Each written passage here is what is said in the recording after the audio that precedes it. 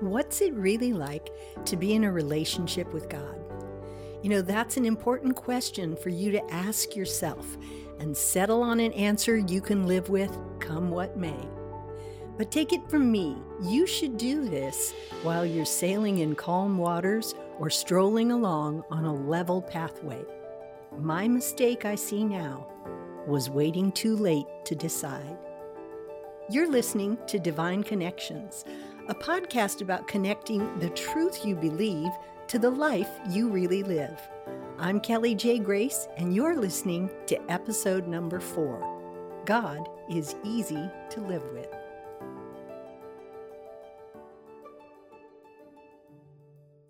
It was the 1970s, and I stood in the middle of my kitchen in front of my Harvest Gold refrigerator, and I made a truly awful decision. Honestly, I had just had it. I had followed the rules, and what had it gotten me? Heartbreak and impending disaster were on the horizon, like this bank of dark, angry clouds of a tornado coming, bearing down on my life. And there was this fierce wind blowing straight and hard in my face. And like Dorothy clutching her little dog Toto, I didn't get to the cellar in time. So I decided in a moment to make a dramatic course correction. 180 degrees to be precise. I thought at the time that I was going to take my life in a better direction for myself and for my children, but that's not how it turned out. Not until much later. In his beautiful little book, The Root of the Righteous, A.W. Tozer says this: "From a failure to properly understand God comes a world of unhappiness among good Christians. And it was just that failure on my part that let doubt and discouragement get the upper hand in the moment and push me over the edge into impulsiveness and to bold but reckless action. I hadn't properly understood God. I don't know, and I can't know if something truly miraculous might have happened in my very broken marriage in due time if I'd only been patient in the trial and found the faith to keep waiting on the Lord. What I do know is that I gave up on God, and that's always a mistake." This is the story that I mentioned before, my 2.5-year episode of backsliding. And it began that day in my kitchen, surrounded by all those Harvest Gold appliances. I had a cassette player sitting on the Formica countertop, and there was this old Maranatha music song playing. And they, of course, sang in beautiful harmony, "Let's forget about ourselves and magnify the Lord and worship him." And I walked across the kitchen. I can hardly even say this out loud. It frightens me now, but I did it in that moment. I walked across the kitchen and I pushed the stop button. And in my own heart, I said, I don't think I will. I've been doing that, forgetting about myself for 13 years in this marriage. And look where it's gotten me. At almost every Christian wedding I've ever attended, someone reads 1 Corinthians 13, 4-7. And I know you've heard it too. But listen to how the Living Bible paraphrases that beautiful section of Scripture. It says, "Love is very patient and kind. It's never jealous or envious, never boastful or proud, never haughty or selfish or rude. Love does not demand its own way. It's not irritable or touchy. It does not hold grudges and will hardly even notice when others do it wrong. It's never glad about injustice, but it rejoices whenever the truth wins out. If you love someone, you will be loyal to them no matter what the cost. You will always believe in them, always expect the best of them, and always stand your ground in defending them." We read it at weddings as kind of a poetic admonition to the newlyweds, inspiring them to reach for love as the foundation of their new relationship, and then extend love to one another as the days and years go by. Now, I have to tell you, I wrote some very sad chapters and some dark passages in my own life story over those next couple of years after that fateful day in my kitchen. In fact, it would be nearly 3 years between that day in my kitchen and the day when I again read 1 Corinthians 13. But in that day that I read it again, I realized that God had continued to love me just as he had loved me all along. He was exactly what 1 Corinthians described. That is how he had treated me throughout our relationship, regardless of how I treated him or responded to him. With patience, with kindness, not demanding his own way, not irritable or touchy. He didn't hold a grudge when I offended him, and I could feel him rejoicing when I was ready to return to him. You know, I deeply regretted that I hadn't kept faith with him, that I hadn't had faith in him, that I hadn't known him nearly as well as I thought I did. I had completely underestimated God, and I had tragically overestimated myself. But what I learned in my own prodigal experience is now deeply etched in my soul. And it is this: God is easy to live with because God is love. He does it perfectly and continuously because he himself never changes. He responds to my love with ever increasing revelations of himself. He always keeps giving of himself and drawing me as close as I'm willing to come. He is the giver in our relationship. And really, anything he asks of me is just a small, small portion of what he's already given to me. So on that day, 2.5 years after I stopped that cassette and silenced the song, he spoke to me again. He called me to come back into my relationship with him, to return once again and find refuge in his love and joy in his presence. Now, these last lines from Tozer sum up exactly what I discovered about my God in that pivotal moment. God is the sum of all patience and the essence of kindly goodwill. We please him most, not by frantically trying to make ourselves good, but by throwing ourselves into his arms with all our imperfections and believing that he understands everything and loves us still. Yes, God is easy to live with because God is love. And you know, it only took a moment to break my fellowship with him, but it also only took a moment to ask him to restore it. And every moment in between was a lesson in loss. And every moment since has been a lesson in his faithfulness and love.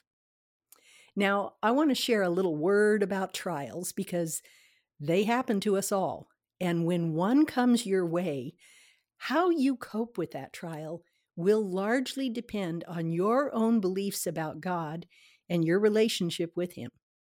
You know, trials reveal the outer limits of our faith in God. In a trial, God takes us, as it were, right out to the edge, and then he asks us to take another step in faith without knowing when or how our trial will finally come to an end. In the middle of a trial, we pray, but our prayer is, Lord, make it stop. Now, though that is totally normal human nature, in a child of God, it shows a lack of spiritual maturity. And here's what I mean by that. In the book of James, James tells us that we should count it all joy when we fall into various trials, knowing that the testing of our faith produces patience. And patience is really the ability to stand firm under some pressure. And a trial is pressure, as anyone who's ever been in one knows.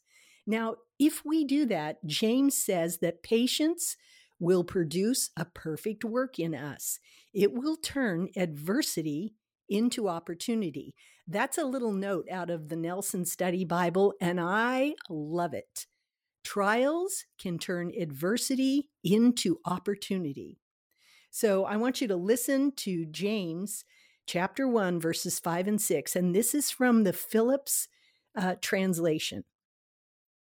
When all kinds of trials and temptations crowd into your lives, don't resent them as intruders, but welcome them as friends. Realize that they come to test your faith and to produce in you the quality of endurance. But let the process go on until that endurance is fully developed, and you will find that you have become people of mature character with the right sort of independence. And if in the process any of you does not know how to meet a particular problem, she only has to ask God, who gives generously to all without making them feel foolish or guilty. And she may be quite sure that the necessary wisdom will be given her. But she must ask in sincere faith, without secret doubts as to whether she really wants God's help or not.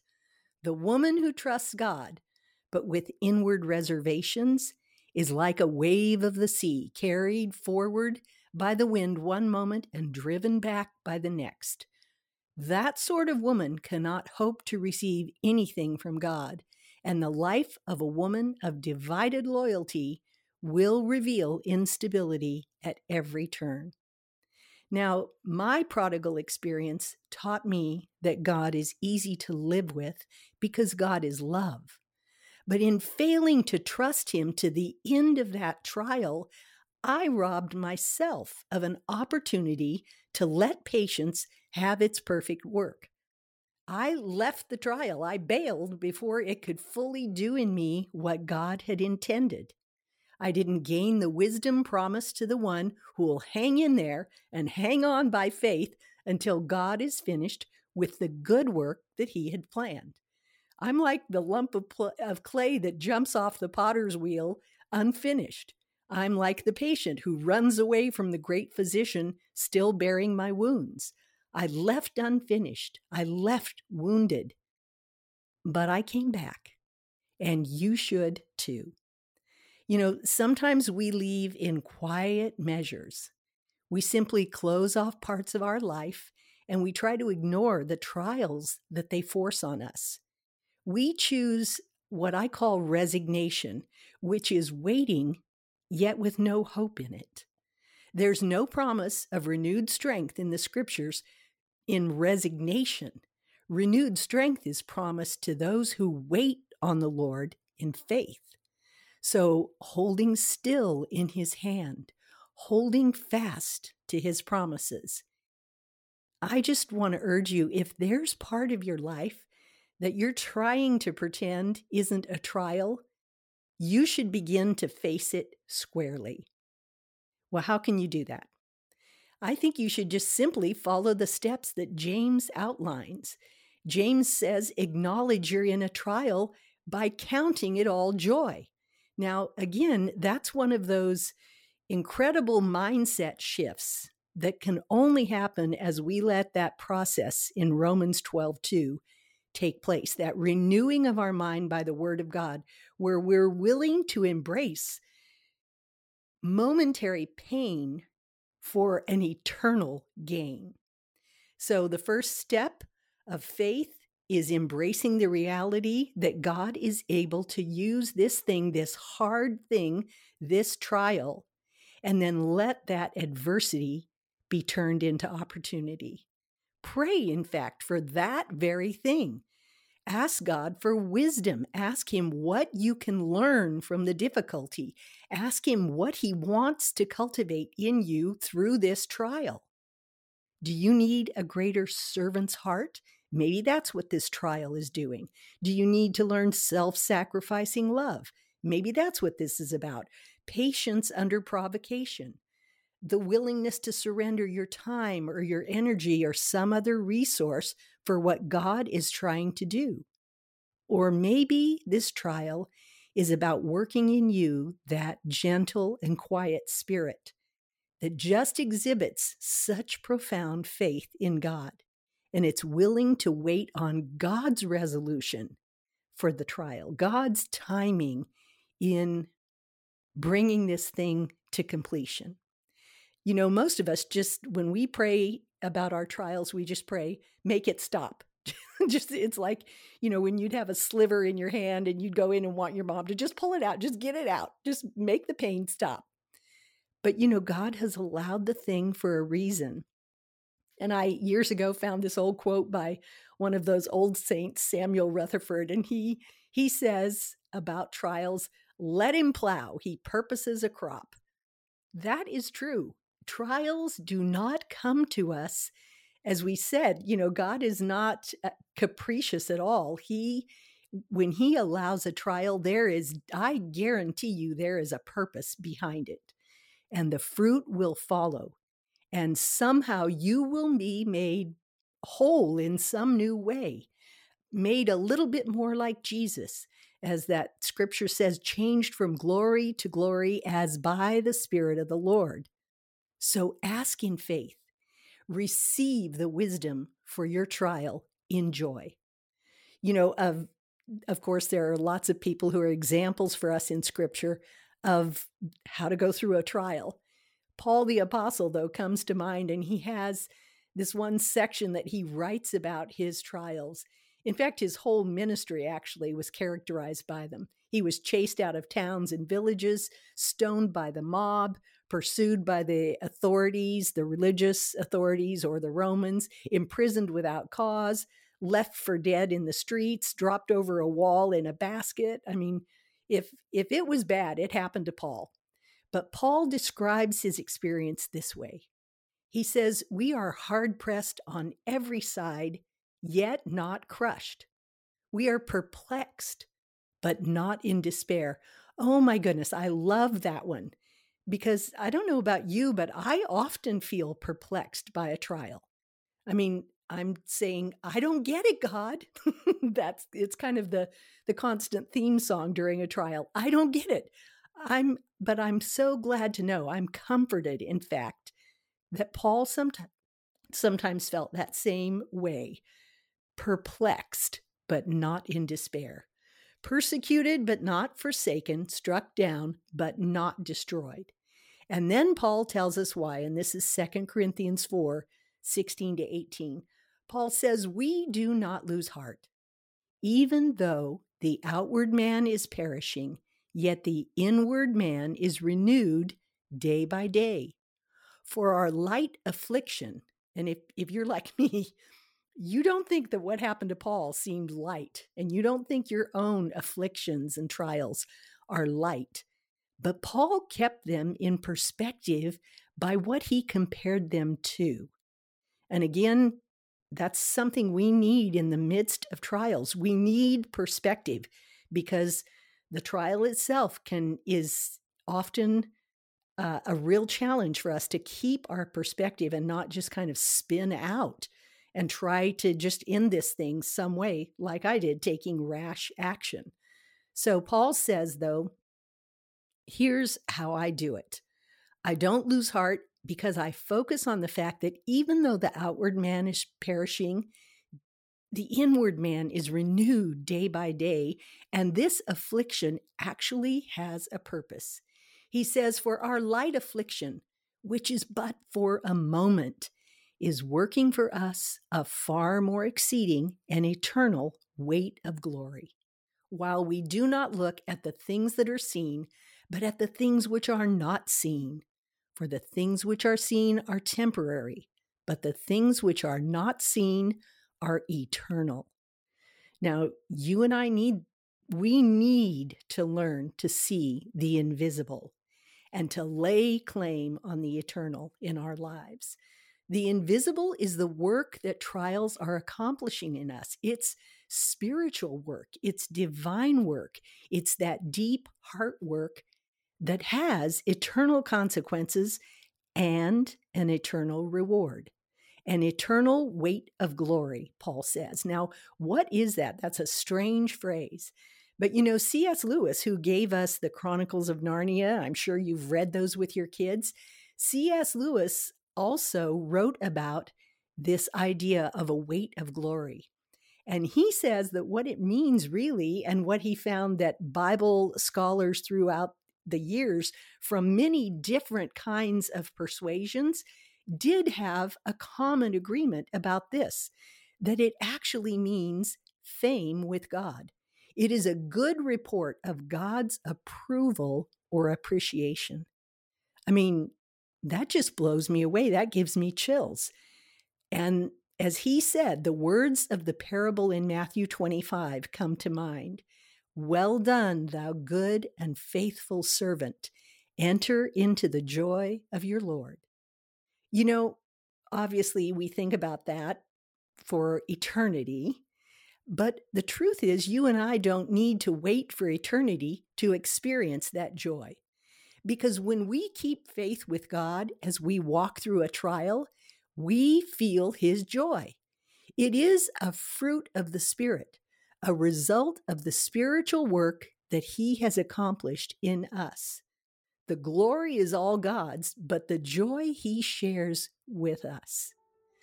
So I'd like to share a little prayer with you that has been a blessing to me. I hope it will be to you as well. Father, you are easy to live with because you are love. And when we flail around under your skillful, loving hand, forgive us. And when we doubt your wisdom in the middle of our trials, forgive us. If we take a detour and wander as prodigals, bring us back to our senses. Help us to turn homeward once again and then welcome us with open arms. Teach us to trust in your love and in your wisdom when trials come. Teach us to stay until adversity has accomplished your will in us. Help us to cling to you in faith, daily seeking to love you with all of our heart, our soul, our mind, and our strength. Amen. Thanks again for listening. And if you'd like to be notified of new episodes, just hit that follow button. Also, once again, if you were blessed, please consider leaving a short review because it is super, super helpful in guiding new listeners to find their way to us. Think of it as leaving those breadcrumbs so that they can come and find us. Do you hang out on Instagram? If you do, I'm there too, at Kelly J. Grace. And if you're looking for tips on spiritual self-care, you'll find a cool guide for that on my website, kellyjgrace.com. Thank you again, and I'll see you next time.